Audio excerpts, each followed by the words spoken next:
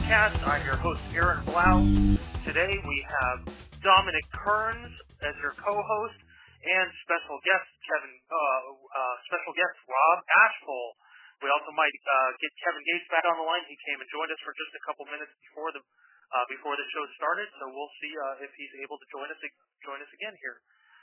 First off, before we get started, we do want to mention that as a result of what happened yesterday in El Paso, we want to just express our condolences to all the El Paso supporters who are out there. They are coming to visit us next week in a home match. There is a plan for some TIFO going on with the Red Fury. I haven't heard anything from Banditos. If you are interested in getting involved in painting a TIFO or in some other show of support for the El Paso supporters, that would be a really, really great show of support from our Phoenix Rising fans out there.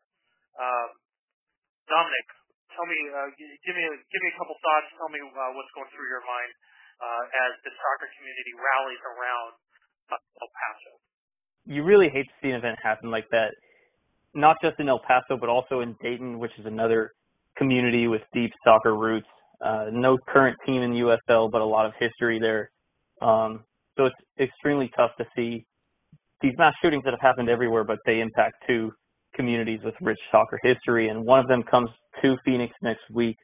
It sounds like Red Fury is already going to be doing a TIFO. We should just be as supportive as possible as fans, whether that's donating to an El Paso Youth Soccer Fund, whether it's donating to a fund to help the victims, the families of the victims.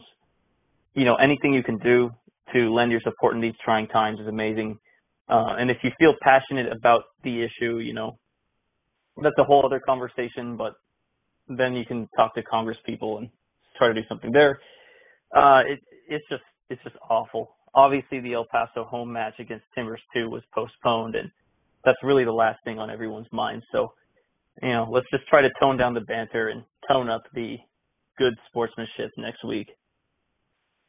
So Dominic is calling for the hashtag El Paso Love Week in opposition to Orange County Hate Week.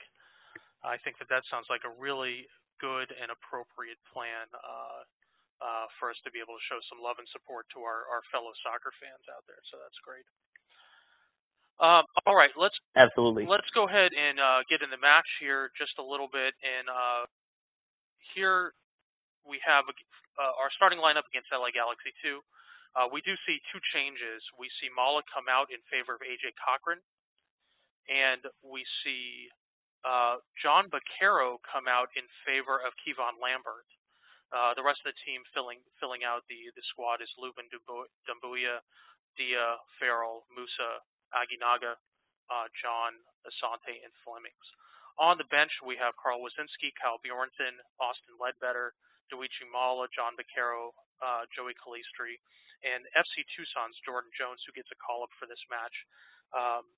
And we'll talk a little bit more about Jordan Jones later in the podcast.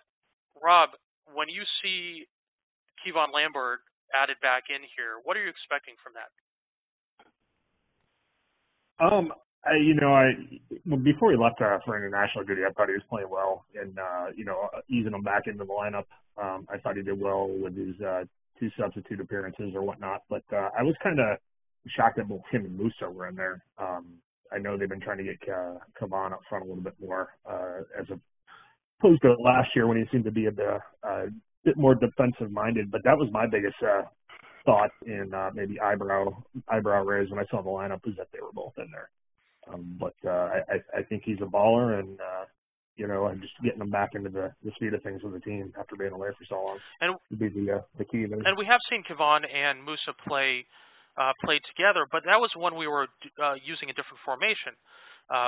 Previously to the formation we're currently using, we had been using like a 4-2-3-1 formation with John, or before that, Chris Cortez as a point man, and then using what Joseph Lowry, Rising Tactics on Twitter, calls a double pivot. And that double pivot generally included Musa and Fernandez, or Lambert and Fernandez. Well, now with Fernandez gone, I really didn't know what to make of this formation, given the fact that the team actually put out that this was going to be a 4-3-3. So Lambert really was supposed to be playing more of a wing role like John Vaccaro, more of a creator role than the sort of defended-minded position that we typically see from him. Dominic, what did you see when all that happened? What were you guys talking about?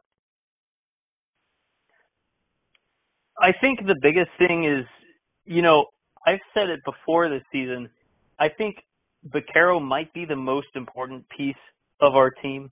He's just the engine that makes everything happen.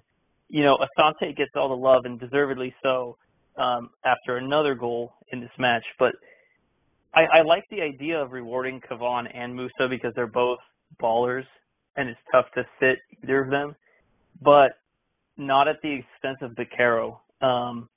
I understand Kavan getting rewarded for a great substitute performance last week, but there was just a little something missing.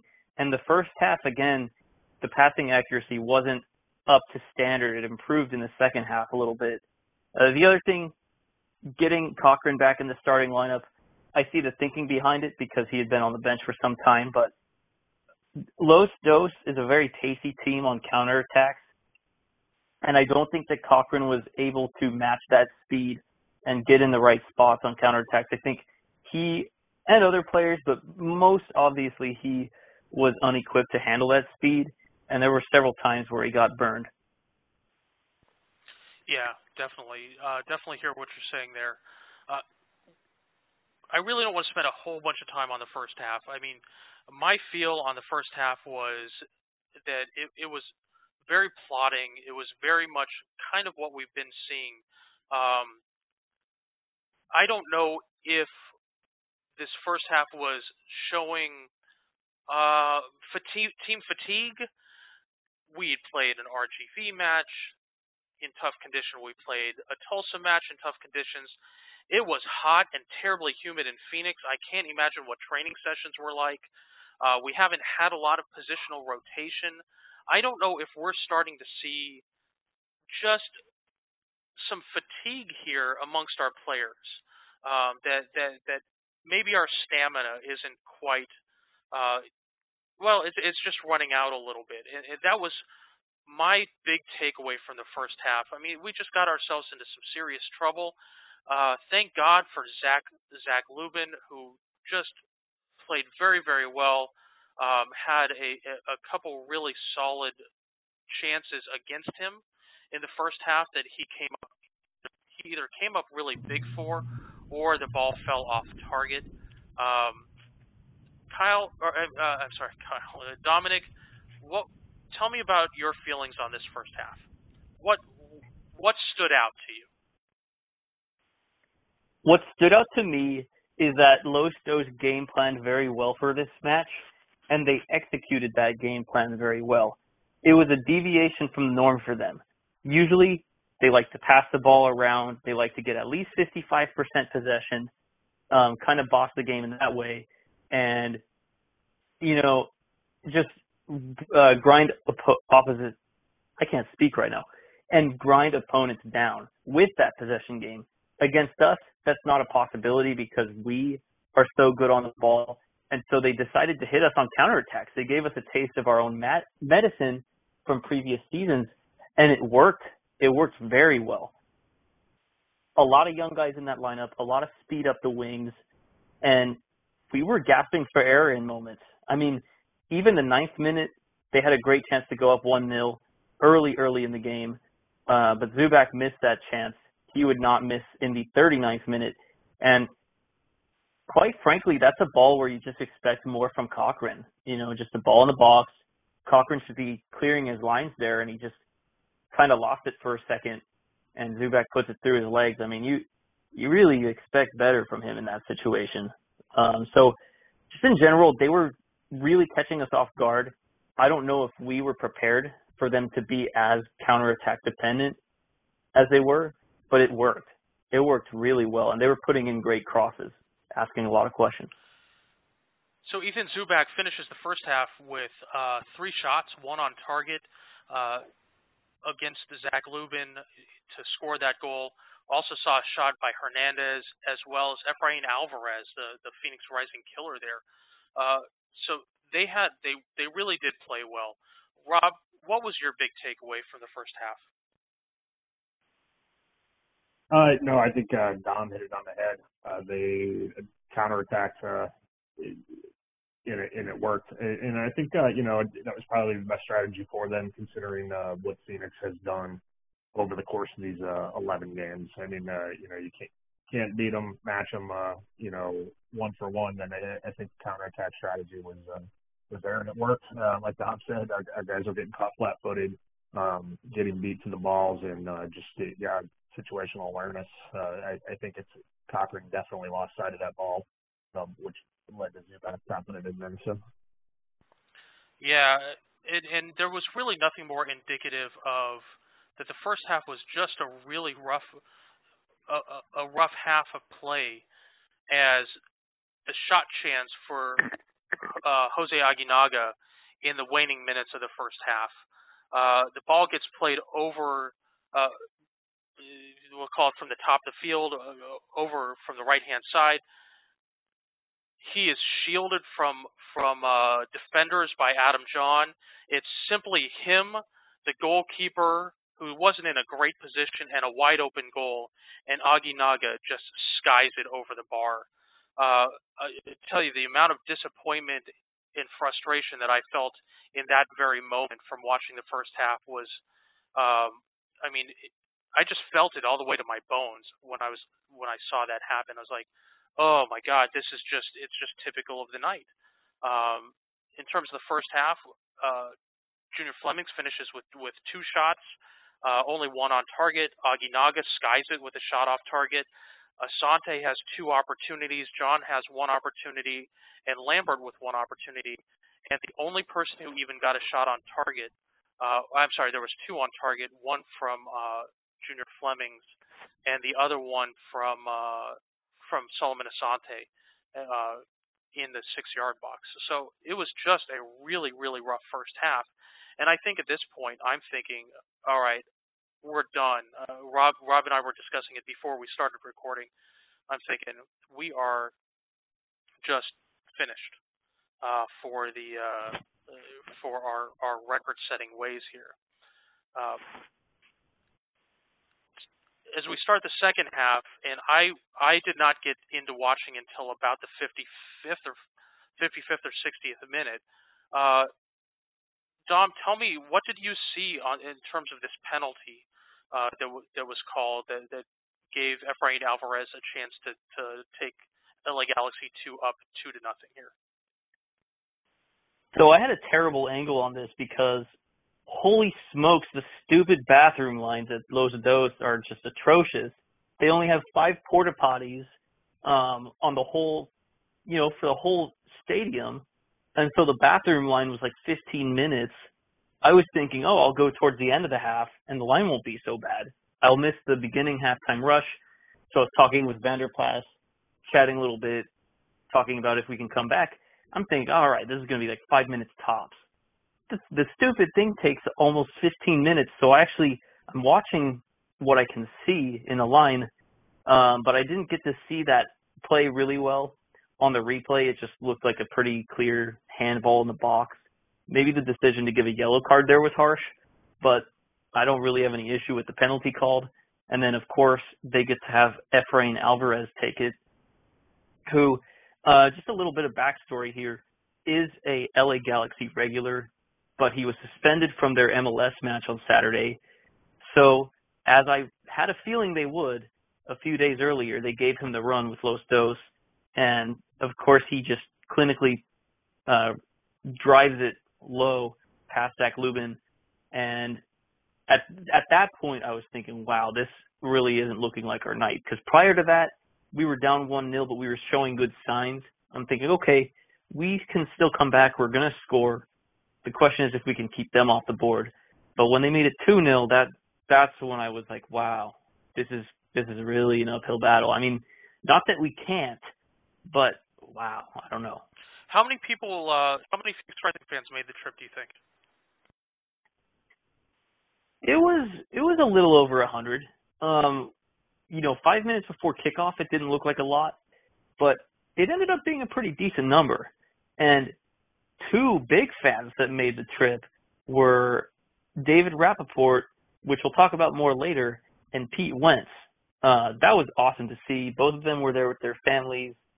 Both of them were there with the supporters, and Mike Vanderplas even debuted a chant to the tune of a Fall Out Boy song, which was pretty great. Light 'em up Phoenix Rising. That's pretty great. So it was a good away support. There was definitely banter in the first half between a couple of our Rowdy supporters and a couple of their Rowdy supporters, so that was pretty fun. That's awesome. It's definitely a trip that we would have liked to go on, and a lot of Rob's Red Fury buddies. The Red Fury actually had a van that went out, the Van of Fury. So that's really, really excellent. So we get to the 58th minute or so, and between the start of the second half and this very next shot, Phoenix Rising has no opportunities, no shots on target, no shots off target, and LA Galaxy just makes a real mess of playing the ball around the back.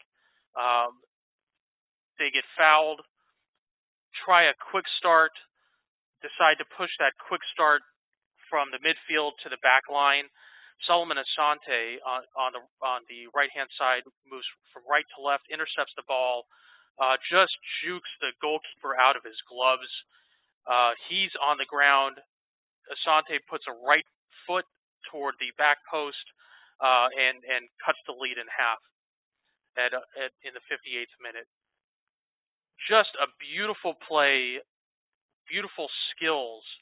As a keeper, I'm looking and seeing and trying to think, God, what can you even do in that case? It's really a one-on-one situation. Now, Zach Lubin has had, at this point in the match, 2 one-on-one situations that he came out on the positive for, but the goalkeeper, number 75, Eric Lopez, just is made to look stupid there. Absolutely gorgeous goal by Solomon Asante. Rob, what are you feeling after you see this ball head in the back of the net? It was pretty amazing. As soon as they played that quick, even the announcers on the feed are going, why are they playing it quick? Why aren't they trying to slow this down? And as soon as they did that, and Solomon picks it up, makes a couple of moves, and it was straight up a hockey style breakaway. I mean, he made the deke, got the goalie to bite, and just went to his right and tapped it in the back of the net. But at that I was like, okay, maybe there's something, and I honestly didn't expect it to go the way it did, but it seemed like the team was like, all right, we can do this. We got one, and it kind of lit a fire on them, and thankfully changed the course of the game. Yeah, absolutely. And continuing forward, I just want to say a quick thing on this goal. Look back on that replay. That's an incredible first touch by Asante, because great, he steals the ball. It's a dumb ball. No need to play it that quick. But so many times, even if you make the right read there, the first touch is going to fail you because you're sprinting full out to get to that ball. He makes a perfect touch to get it over the defender's foot and still be able to catch up to it and be composed and get past the keeper. I just have to say that first touch, you cannot teach that. That was incredible. And then he still had work to do. A lot of guys in that situation would panic, but Asante just so composed, and Rob is totally right. That was exactly what we needed to get back in that match. And I'm not sure if this is the turning point or if the actual turning point comes in the 62nd minute. And nothing spectacular on the field actually happens in that 67th minute. Instead, what we see is James Musa come off in favor of John Baquero. So we're able to then see Baquero move back to his traditional position. We're able to see Lambert rotate into more of his natural central midfielder position. And now our team, the team, really is back on the field. And I don't want to be detrimental to Musa, but I think playing Musa and Lambert just did not have the proper chemistry. So Baquero is able to come back on the field here and in his suave manner, contribute to the next goal, which happens in the 74th minute.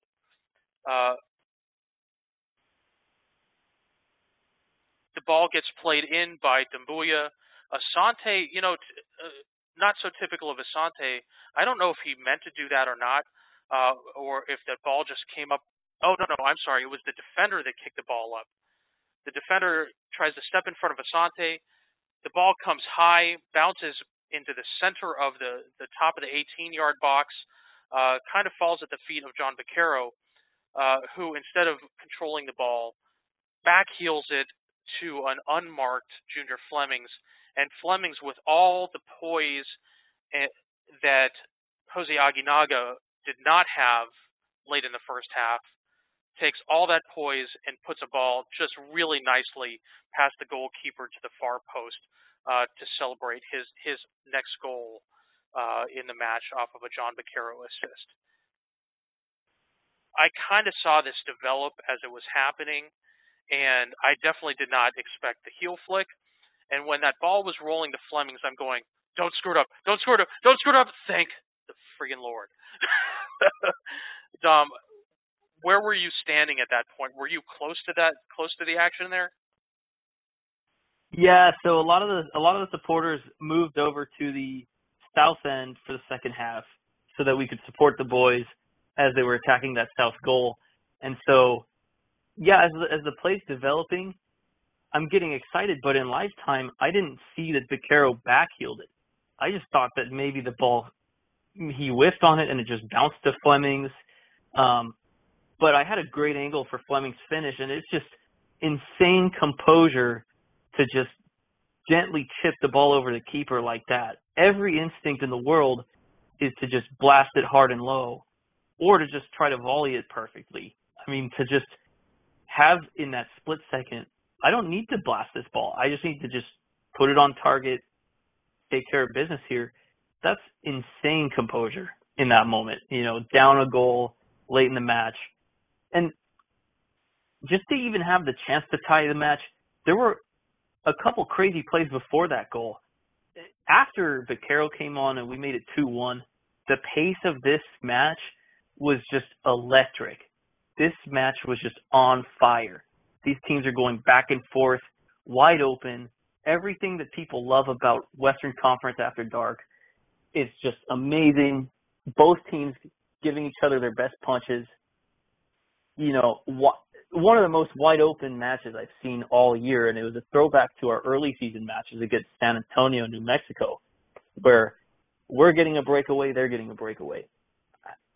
It's ridiculous that Los Dos didn't make it 3-1 when Efrain Alvarez had a shot that Farrell thankfully got in the way of after Cochran had a bad giveaway.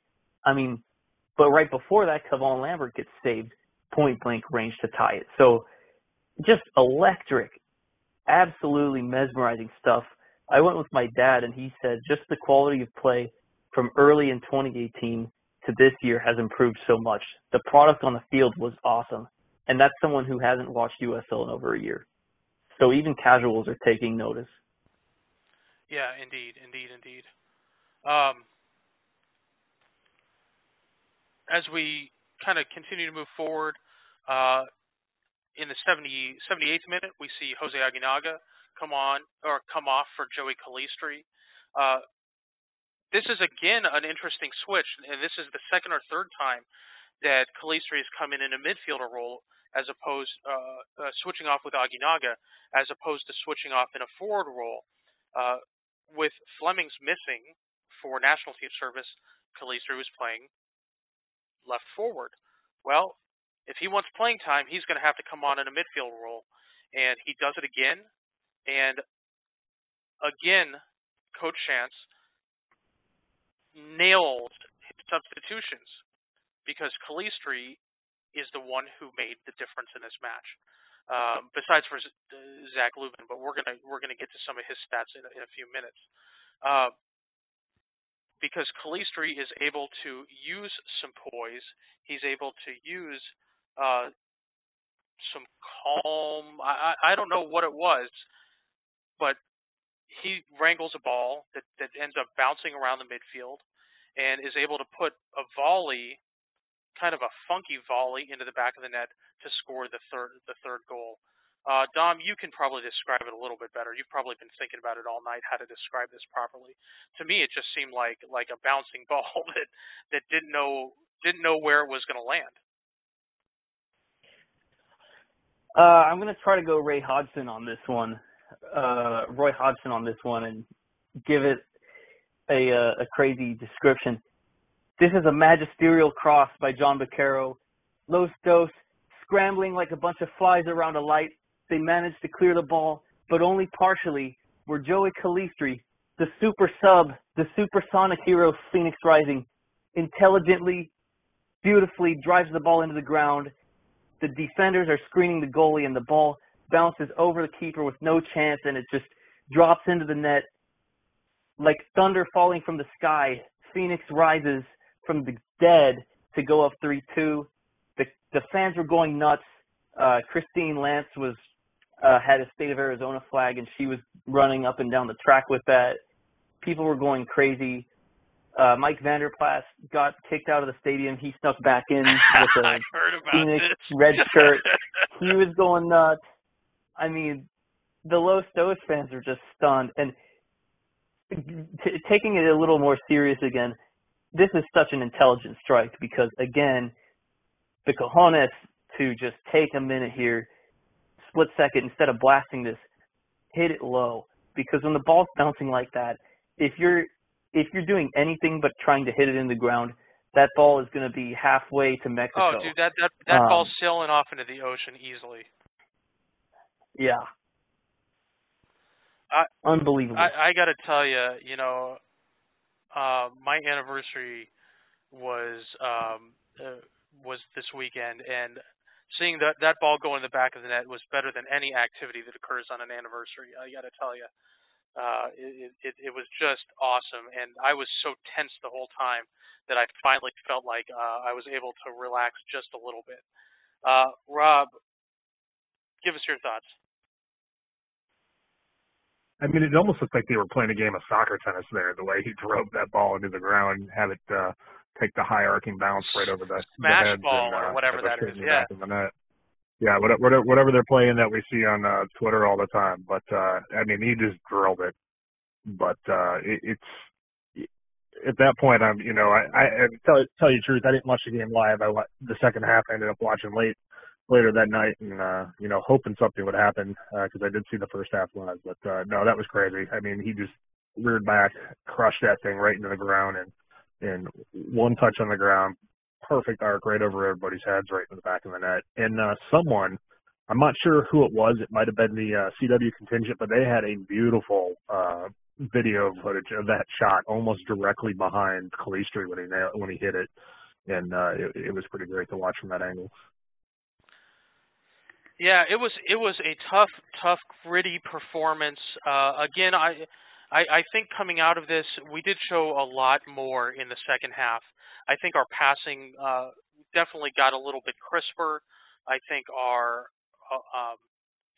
passing accuracy was again back up against above 80%. We were below 80% last week. We had 465 passes on the night, which was even a little bit. Well, that's about average for us. 66% accuracy in the opponent's half. We did have some really nice exchanges with some good long pieces of possession during the match. Our overall possession actually ended at 59.4%, so we were just about 60% possession for that match. I think we really calmed down. We were able to get things going again in the second half, and then part of it was just flat-out luck. There's no way that this team games plans for the ball to bounce around and come out to Calistri, and a lot of this is just game time or just in-game experience, knowledge, intuition, whatever you want to call it. Flat-out luck. I think what I suggested for Rising Tactics, the article that's going to cover, any interesting plays, is that this is just where luck and physics meet. That's why we scored. Luck and physics is really what it came down to. Dom, what are your kind of overall thoughts for this match? Someone give Lubin goalkeeper of the year right now. I mean, even when it was 2-2, Los Dos was just creating unbelievable opportunities that he saved.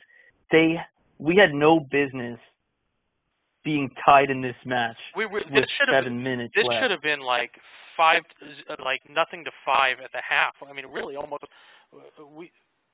They had so many opportunities. But I'm saying, even in the second half, even in those last 30 minutes when we were coming back, they still exposed us on those counterattacks.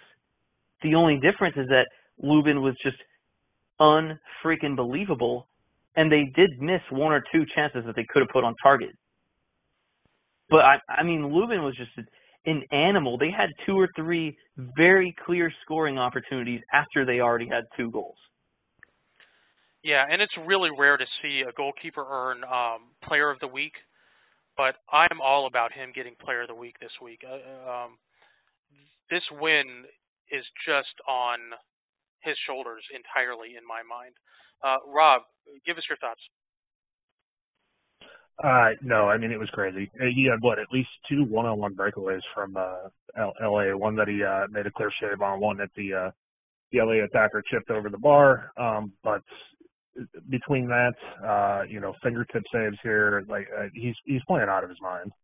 I wasn't thrilled, early in the season when they started giving more and more starts to him over Waz, but he's definitely proved that that this is his team, that's his position to lose. He's turning it up. He's a big reason why we're even close to being 12-0 right now in the last 12 games. I think we've had about 3 trap games where it wasn't looking too good, and because of him clearly throwing the team on his shoulders, he's made it a possibility that we can score goals late and get that W. But without him, I mean, I can see us easily being 9-3, maybe 8-4 over those last 12 games. So. Yeah, and there was a guy on Reddit, on the Phoenix Rising Reddit, who was saying, what's wrong with Waz? He must be injured. And it's like, dude, he's not injured. You got a guy he's got 11 clean sheets, and he's leading the Golden Glove race. Like, you're not going to replace Zach Lubin for Carl Wazinski at this point, unless something happens to Lubin. He won the job. But really, I agree with you. He really showed why he's the starting keeper at this point. I'll give honorable mention to Joey Farrell. I don't think the backline played spectacular. Dom even might have made mention that AJ Cochran may have looked like he had some edibles or something like that. I need you to expand on that, because I don't think that you were talking about that he had a pregame snack. But I think that Farrell came up huge. He had a great goal line save that was another thing that should have gone in the back of the net. Farrell got a good step on what looked to be a 1v1 with Lubin, but Farrell was able to push the LA Galaxy player to the left, and he missed it short post side because of Farrell's step and getting himself back into the play. So I think Joey Farrell had a pretty good game. I don't know if that's a controversial take at all, because the back line may not have looked quite as coordinated as they usually do. Dom, am I missing that? No, I mean, you're not the only person that said he played very well last night. As far as honorable mention for man of the match, that might be a little strong, especially since he did concede the penalty. I don't know if that shot was going in or not, but was that off of Farrell or was that off of Cochran? Crucial.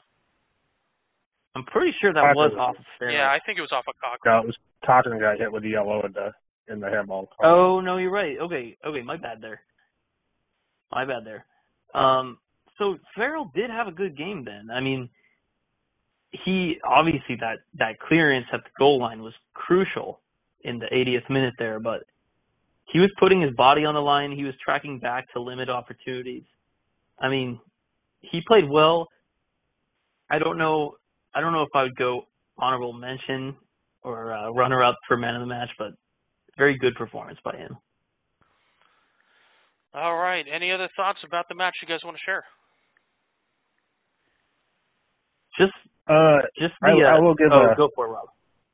I will give a shout out to Joey Farrell. I mean, I don't know if I don't think he was the man of the match, but I don't think it's necessarily a stretch that he could be considered on there. I mean, stats alone, he was credited with 2 tackles, 6 clearances, which we already talked about, some key crucial ones, 3 interceptions, and then he was also one of the players above 80% in passing accuracy.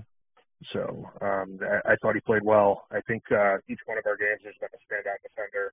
I just almost kind of want to see him play 3 center backs. It's like, who do you start? I think Cochran, shake the rust off him, and he's going to be back to form. And I mean, he's a sniper when it comes to the long passes out of the backfield. So I think we're in a good place. And I think, like I said, getting them back in form, shaking the rust off, and we'll be good to go, I think, for the rest of the season and the playoff run. All right. And if I remember correctly, he lost the starting job, or Cochran did, just because of an injury.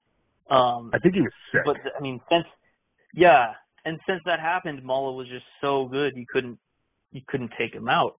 But this will be a point maybe later in the episode, is Farrell and Mulla the top center back pairing? Because based off of last night, that seems pretty obvious. I know Cochran is an amazing player, and he's been so solid prior to this match all year. But the way Mulla's been playing, what do we do in the month of August with some crucial matches coming up? It's worth talking about, but for this moment, I want to focus on just the unbelievable energy and heart that this team showed yet again. Down 0-2, I mean, most teams on the road are just thinking, there's no hope here. But everyone finds a way. Everyone chips in. Vaquero makes it so clear that he needs to be starting every single week. His family comes out from London to watch him, and he's on the bench for 60 minutes. How are you going to do a guy dirty like that?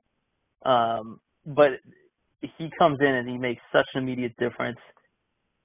And everyone just plays so hard. I mean, Asante pressing to get that ball off the quick free kick. I mean, if I had to think of this game, it would be like a football game where your team is losing, like kind of like ASU coming back against U of A last year in the Territorial Cup.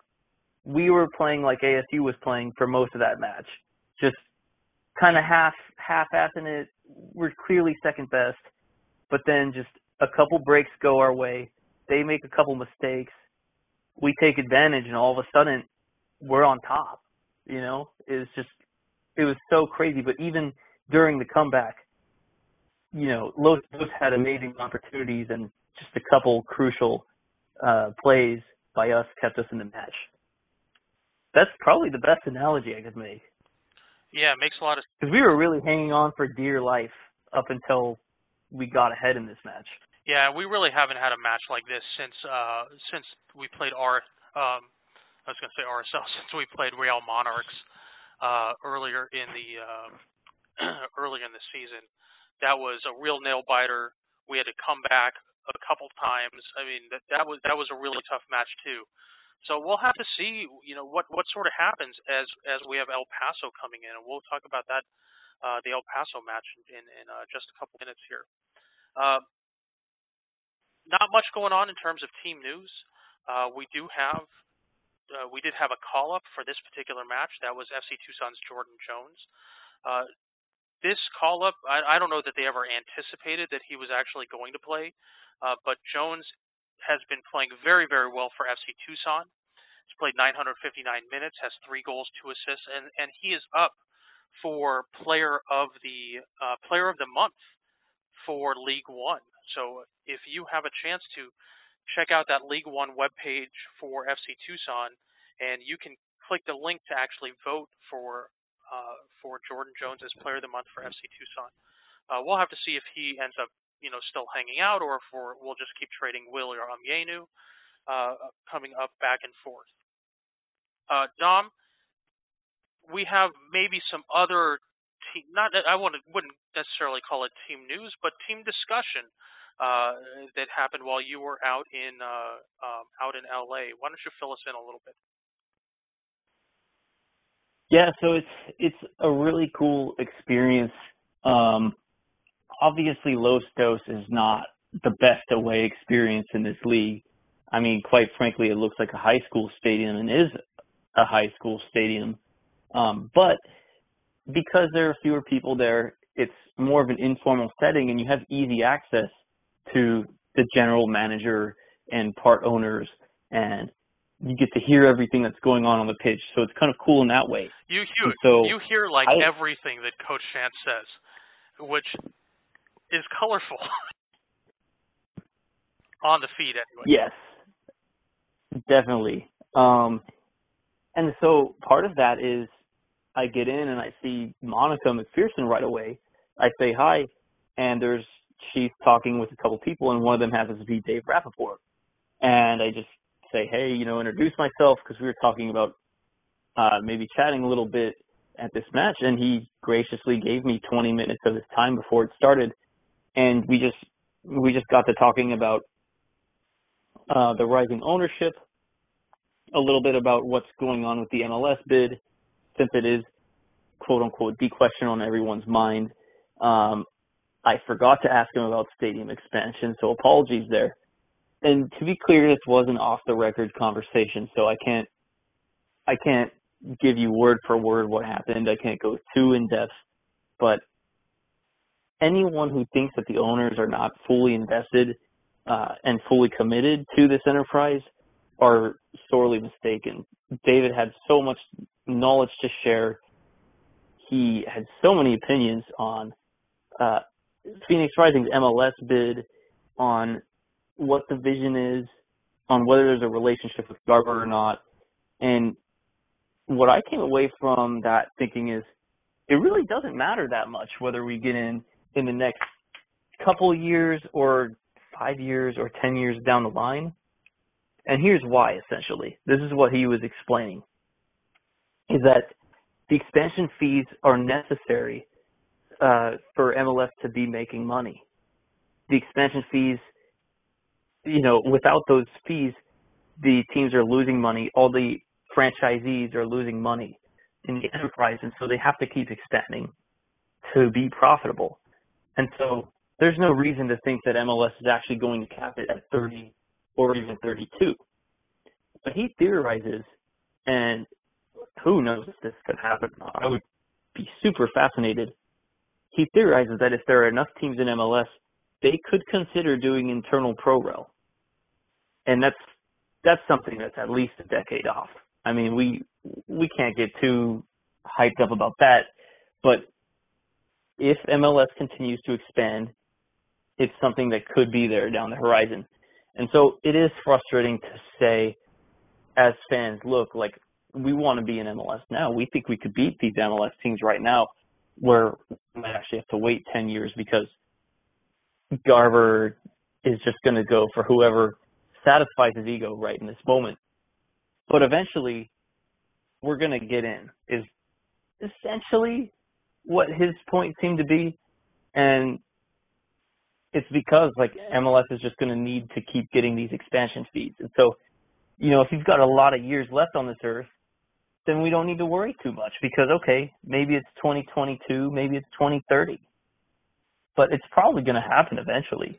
And in the meantime, you try to play great soccer at the highest level possible. Right now, it appears that USL is the highest level possible. And so that's what they do. And they go out and they get great players. They go out and they scout. But he said that the ownership group is very committed to that. One other fascinating tidbit that I don't think is giving up too much information. We haven't heard anything about Alex Dong since he was announced as our billionaire owner. He apparently is super involved in weekly ownership conference calls. Apparently, he is actually on the line with the other members of the ownership group every single week for 3 hours. So no one go say this is an ownership group that's disinterested, that they're not pushing forward for this. They are very engaged, and even at the very top, some people come into clubs with money and they don't really do anything. I'm looking at you, Mike Ashley, jerk. But this ownership group is very committed, and they're in this for the long haul. And I think that's something that, Aaron, I know you've been worried about in the past, is what happens if it takes a few years. Are they gonna tail off? But based off of those comments and what I saw with Pete Wentz being there too last night, it really does seem like they are in this for the long haul. Yeah, and a lot of that is really great news. There's so much about this that, you come into an investment and you say, well, the goal is to get here, and the goal is to get here within a specific amount of time. And if it doesn't get here within a specific amount of time, then I'm just going to cut my losses and I'm going to go off to go do something else. And that'll just be the way it is. It sounds to me from what you're saying is that, these guys know, they understand it. They have a level of patience that I think very few of the rest of us actually have. And I think that some of it really comes down to the fact that, the three of us and the three of us and just about every other person who actually listens to us. I mean, let's be real here. If you're listening to us, you're probably a super fan. You are probably an evangelist for this club, and you're out there talking to people about Phoenix Rising. I just came back from my synagogue, and somebody said, "Oh, I caught some of the game, were you there?" He didn't realize it wasn't a home game, but it was on it. He had it on in like the background, and he's like, "Oh, were you there?" I said, "Oh, no, I didn't. I didn't travel to go out to the game." People know us as your hosts. People know you as the listeners, as Phoenix Rising fans, because you're the evangelists for this sport. And at some point, those people that you're talking to are going to go, well, aren't we in the MLS? Or why aren't we in the MLS? Or when are we going to be in the MLS? Or MLS, or MLS. And it's like, okay, guys, screw those dudes. Like, this is great, entertaining ball, and it doesn't matter if we're MLS in a stadium that fits 20,000 or if we're selling out 6,500 every single time. Come be part of this that we have now and be part of whatever it ends up turning to. And if it takes some time, it'll take some time. But there can be fatigue that happens because after 3 years, after 4 years, after 5 years, after 6 years of all of your friends asking you, well, dude, we must really suck because we're not in MLS. Or MLS really must hate us, or Don Garber must really hate us, or we must have a crappy ownership group. And after after a bunch of time of having to defend ourselves as a team, as supporters, as ultras, as whatever you want to call us, I'm worried that this is going to wear us down. So we just we have to continue to be diligent and love our guys for who they are, love our front office for who they are. Love our security guards for who they are. Like everything within the fence at Casino Arizona Field, we just need to continue to love. All right, Rob, I will step off of my my soapbox and let you on. Any thoughts? No, I mean my only concern is it's got to cost money to keep putting these rosters out on the field. Year after year, what they're doing. But, part of me thinking, is that well going to dry up after a few years if there's no headway? I think the ownership group clearly wants MLS. I'm not sure if we're going to get there without some of that Bedwell NFL money, just my opinion. But looking around the league, that seems to be the name of the game. Garber likes his NFL owners. No, it's great to hear that Alex Zing is involved, at the lowest levels or highest levels, however you want to say it, and not just a name on paper to provide a healthy bank account if needed, should we get the call. But I want MLS. I mean, why wouldn't you want your team playing at the highest level of soccer they could? But at the same time, I like what's going on in the USL.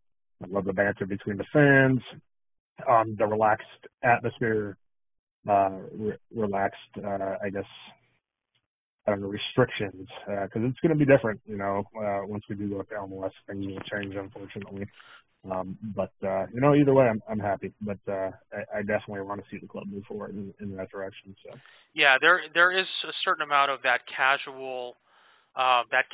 more casual feeling, that accessibility that when we host spring training for Major League Baseball, that everybody just loves that accessibility during spring training, and we get that accessibility year-round as part of our professional club. So I think you're right on. I think that that's a really big deal.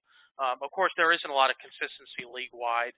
That's actually the reason why Mike Vanderplas got kicked out, or one of the reasons he got kicked out, because he popped smoke, and you're not allowed to have pop smoke at StubHub Field. So he got bounced because he was celebrating the game a bit too much with that smoke. But there's some relationship that we're able to have with guys like Heber, or give good intimate feedback to Kelsey in the ticket office, and have guys actually pay attention to what we're saying. So that's all I have for that. I just want to make one other interesting point, and this is something else that David brought up.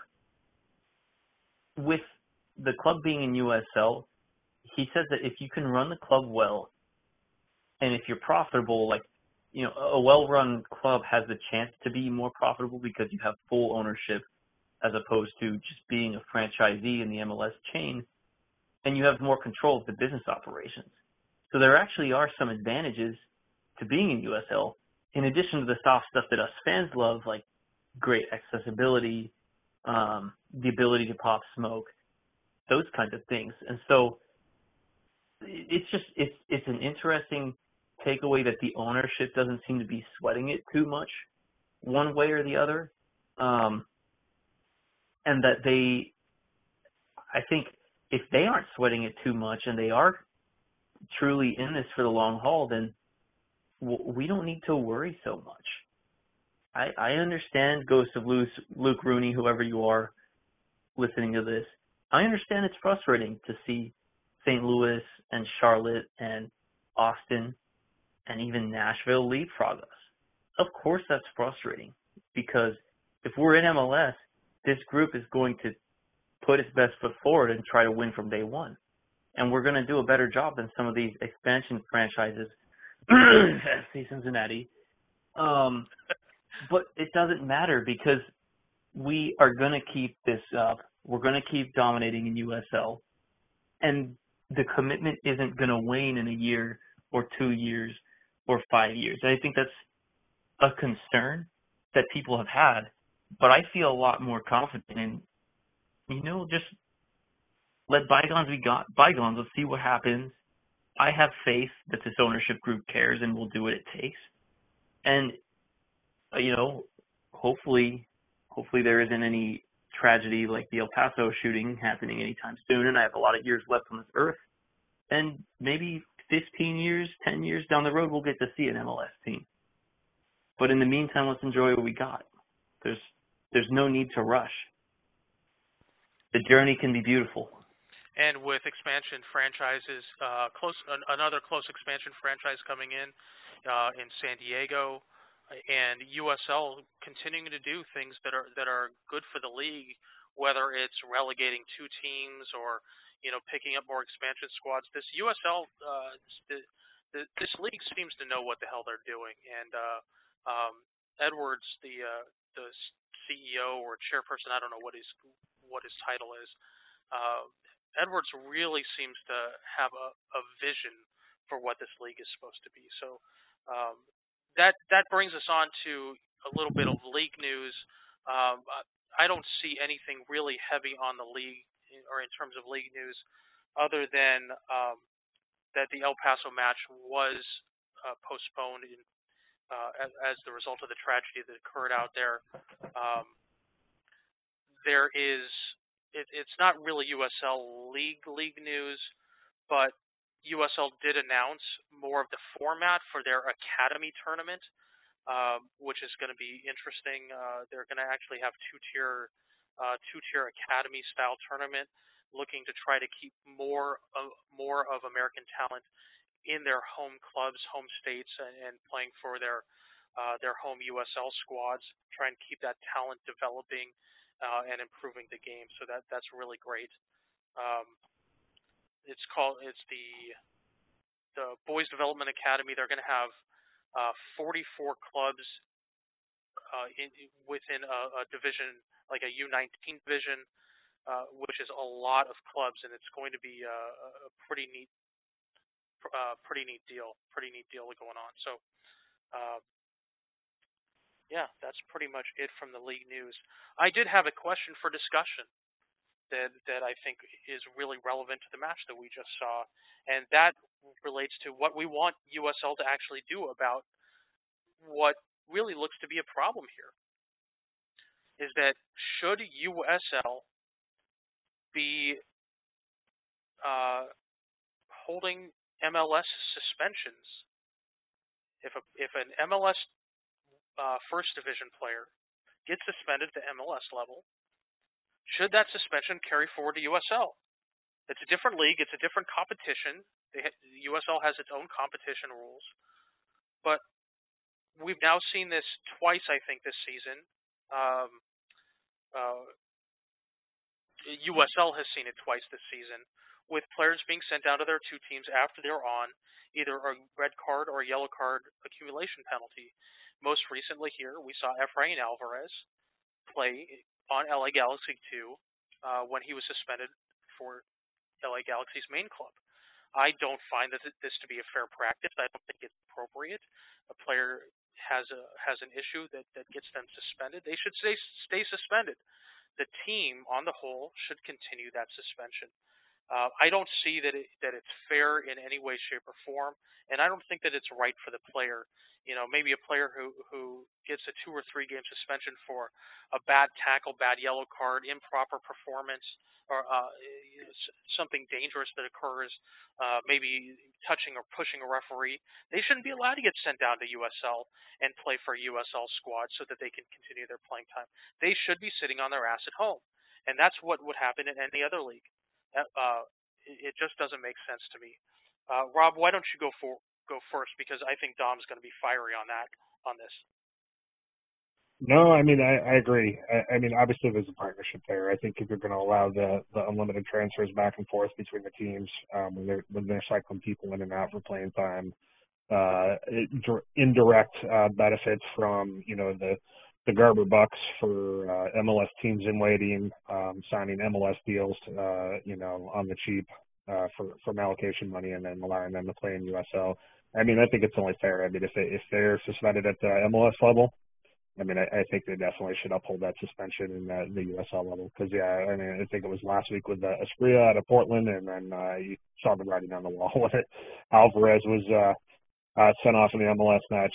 You could almost guarantee and suspect that he was going to be seeing time in the USL. So, but it's like even earlier in the season, I think it was Seattle when they destroyed Sacramento because they brought down half the MLS reserves there, Roman Torres and a whole bunch of other guys that get regular minutes up at the top league. But I think they got to do something. I think their intentions are good, relegating all the two teams down to League Two. However, I think that presents its own problems because I don't think Red Bulls 2 would ever lose a game if that happens.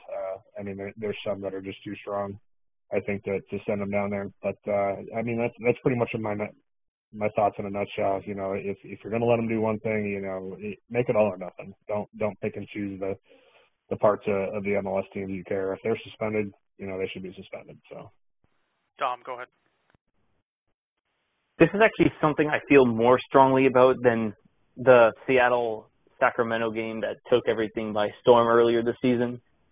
Because with that, yes, it stinks if you happen to be the victim of, a team choosing to bring its players down for that USL match. But technically they are the property of the MLS team. If the MLS team thinks that it'll help their development to bring them down, I mean, it sucks, like, that you have to play in there, but tough luck. Like, I don't see that as much of an issue. This affects me more because you're not actually punishing the guy who deserves a suspension, or in theory, there's a reason that he's getting a suspension and you're allowing him to go run out and dominate.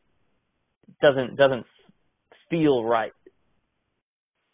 It just feels like if you're gonna say that a suspension is a real thing and it's a real punishment, you gotta walk the walk and not just talk the talk. And Asprilla getting to play the day after he earned a suspension for Timbers. I mean, that's ridiculous. And then same here with Alvarez getting to dynamically improve Los Dos' chances. Maybe it's a sign, though, that MLS teams respect us and maybe that Tacoma respected Sacramento by bringing those guys down, because I feel like these teams aren't bringing guys down against absolute bottom feeder teams. I don't see RGV bringing down 5 guys against Tulsa, put it that way. If I am down in the valley, you can correct me, but these seem to be a bigger deal when they're against teams that are legit. So maybe it only happens against the bigger teams because it's a sign of respect. They want these guys to get quality competition. But when the guy's suspended, he's suspended. It's ridiculous that they are allowed to play. Well, speaking of suspensions, we should move on to cover USL scores. Maybe we can do it kind of quickly. Dom is usually one thing that is kind of a cool league note is Tulsa actually got a new owner. J.W. Kraft, a coal magnate, bought the Tulsa Roughnecks. They were previously owned by an out-of-state owner from North Carolina, a Drillers Group. And I think that this owner is pretty invested in sports. From what I've heard, people in Tulsa are pretty excited about this. Perhaps they will spend a little more money on the squad and try to be more competitive in the years to come. Well done. I had totally forgot about that transaction. And yeah, people are saying a lot of good things about this guy, that he is a Tulsa dude, and not only that, he's kind of cleaned house in terms of ownership and management, and it all's happening kind of mid-season here. And somebody also did mention that he has a net worth of $1.4 billion. So, is this an MLS to TOL situation? Continues to make things kind of interesting for any potential rising bid. So let's move on to scores for this week. First set of scores, we have Fresno, who beats Las Vegas Lights 2-1. Las Vegas Lights continues to rack up red cards, and they played a good chunk of this match with 10 men after just a really, really horrendous slide tackle, studs up slide tackle. 2 guys going in with the Fresno player getting the wrong side of it. New Mexico United looks to be starting to regain some form, but they end up tying with Austin Bold 2-2. That's great news for us. Kevon Frater did have a goal in that match as well in the 63rd minute, so good on him. Good on Austin for tying them up and splitting 1 point instead of giving either of those teams 3 points. OKC Energy and Tulsa Roughnecks also tied up 1-1. San Antonio FC loses to Sacramento Republic 2-3. Republic trying to make their way back into some relevancy here. RGV loses to Reno 1-2 in Edinburgh, and that's pretty much that for the Western Conference. Dom, did you catch any highlights? Did you see anything that stood out from any of our Western Conference matches? Nothing to. Oh, did you mention the Fresno Las Vegas score? Yes. Yeah, that's what we started. Okay. Yeah, I saw the highlights for that match, and Jaime Chavez had a brace in this match, and the first goal was an absolute banger. Probably USL goal of the week. It was a cool counterattack, and he got the ball in some space, and he just took a few steps, lined it up, and just ripped it off the top crossbar from about 25 yards out. That was really cool. And, of course, the banter is funny because Vegas gets another red card. But one result that pops out a little bit is OKC Energy only getting a 1-1 home draw with Tulsa. Not only that, they only have they pick up a red card in the 64th minute. They only have 4 shots and 2 on target in this match. This team doesn't get a lot of shots for whatever reason, but that's just really weird. You would expect a lot better from OKC, and maybe I hyped them up a little too much in preseason because they have not been on good form lately. Oh, they opened the season really well, but just like Tulsa. I mean, Tulsa opened the season, and they were in the top of the league for the first 5 or 6 games, or I think 4 games, and then it's just been a free fall to the bottom. But boy, that New Mexico Austin result is a really, really nice result for us. We'll run through the standings here. Phoenix Rising at the top of the standings with 47 points. 21 games played. Reno with 44 points, 2 games at hand on Phoenix. So they are definitely farther behind than you would expect, but still playing well. They're 4-1 in their last 5. Fresno also 4-1 in their last 5 with 40 points. So Fresno, with the same amount of games played, has 40 points. They're 7 games back of Phoenix Rising. Then things start to drop off here. Austin Bold and New Mexico United, both with 22 games played, both stuck at 33. Real Monarchs, I don't know if they're starting to struggle back again or not, but they did pick up. Do have a win in their last game. 20 games played at 31 points, sitting 6th in the conference. They're followed by Sacramento Republic and OKC, both with 30 points. Then El Paso and LA Galaxy, both with 29 points. That rounds out your top 10, your playoff teams. Just below the mark, a free-falling Portland Timbers 2, who are 0-4-1 in their past 5 matches. I don't know what's going on with Portland Timbers 2. They started out so much better. They ended last season so much better than they've been playing. But they're sitting at 7-7-7 right now. In 21 games played. San Antonio has been showing a little bit better form, except for their loss last night. They're in 12th in Orange County Soccer Club, also in 13th. San Antonio and Orange County both at 27 points.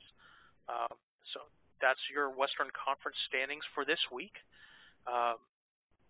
We'll have to see how things go. El Paso Locomotive, as early as just a couple weeks ago, was in 2nd or 3rd position in the conference.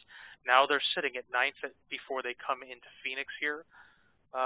Dom, tell us, what are your thoughts as we prepare for El Paso, 9th in the conference, sitting on 29 points? I would expect another tough match.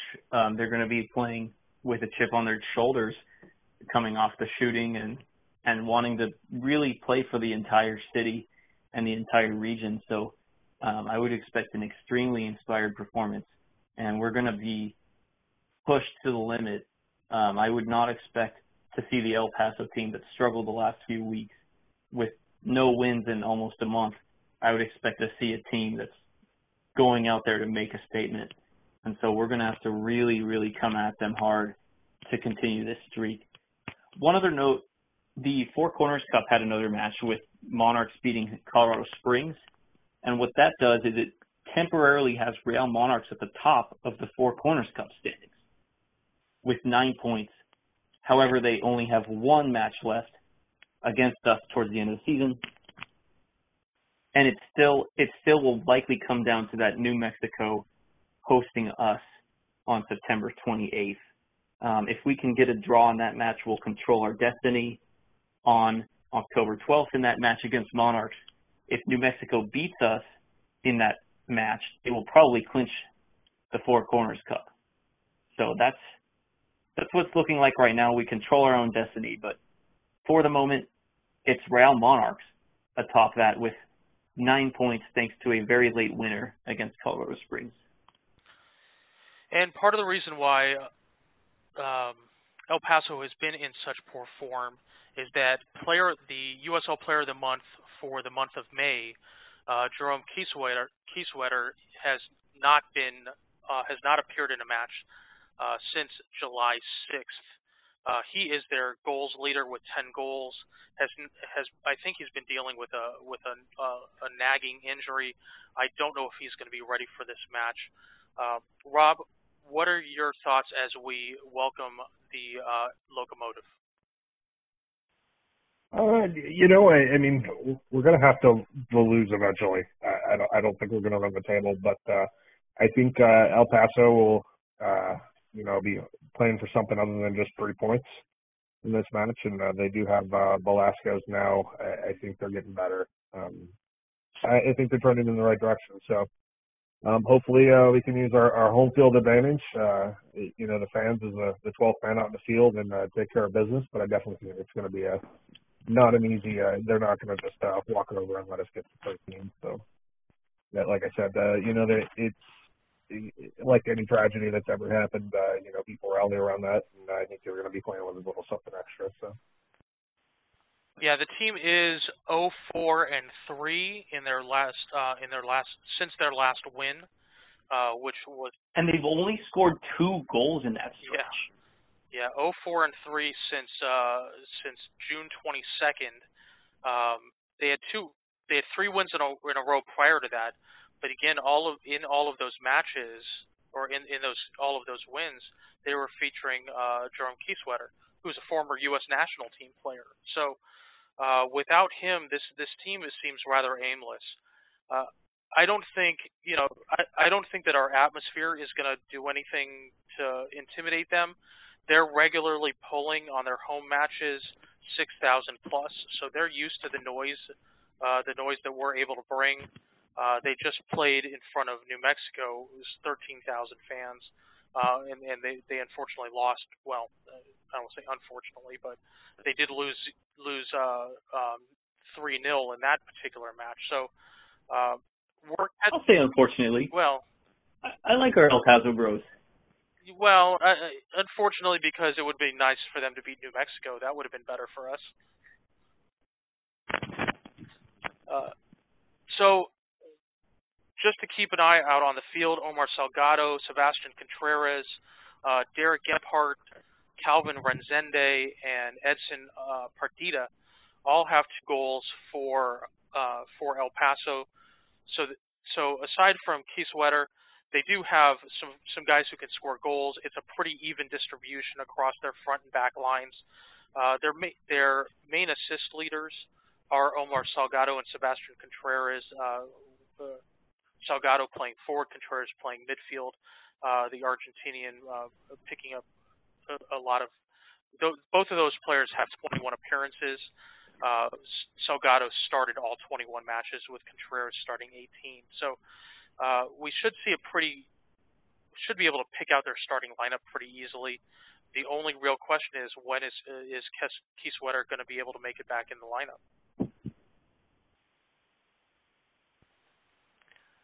And I don't know. I'd have to look up some El Paso stuff and see if he's planning to return. I think even with him in the lineup, we'll be able to get a win, but I would expect it to be a 2-1 tough match. Probably will come down to the second half again. Yeah, I don't know. I think we can get back to our clean sheet ways at home. A little more control about how the field is going to play, knowing what speed of the ball is going to be over the grass. But my biggest concern for this match is, how's our stamina? Do we need to have some more rotation going on, especially as we're still in this really oppressive period of heat here in Phoenix? Rob, what's your biggest concern? I just think I think we saw it in the first half, getting a little complacency. So I just hope they get their heads on the shoulders, and I'm assuming Rick Schantz is going to take care of that. But just not take everything for granted. You're going to play every game with a purpose. So.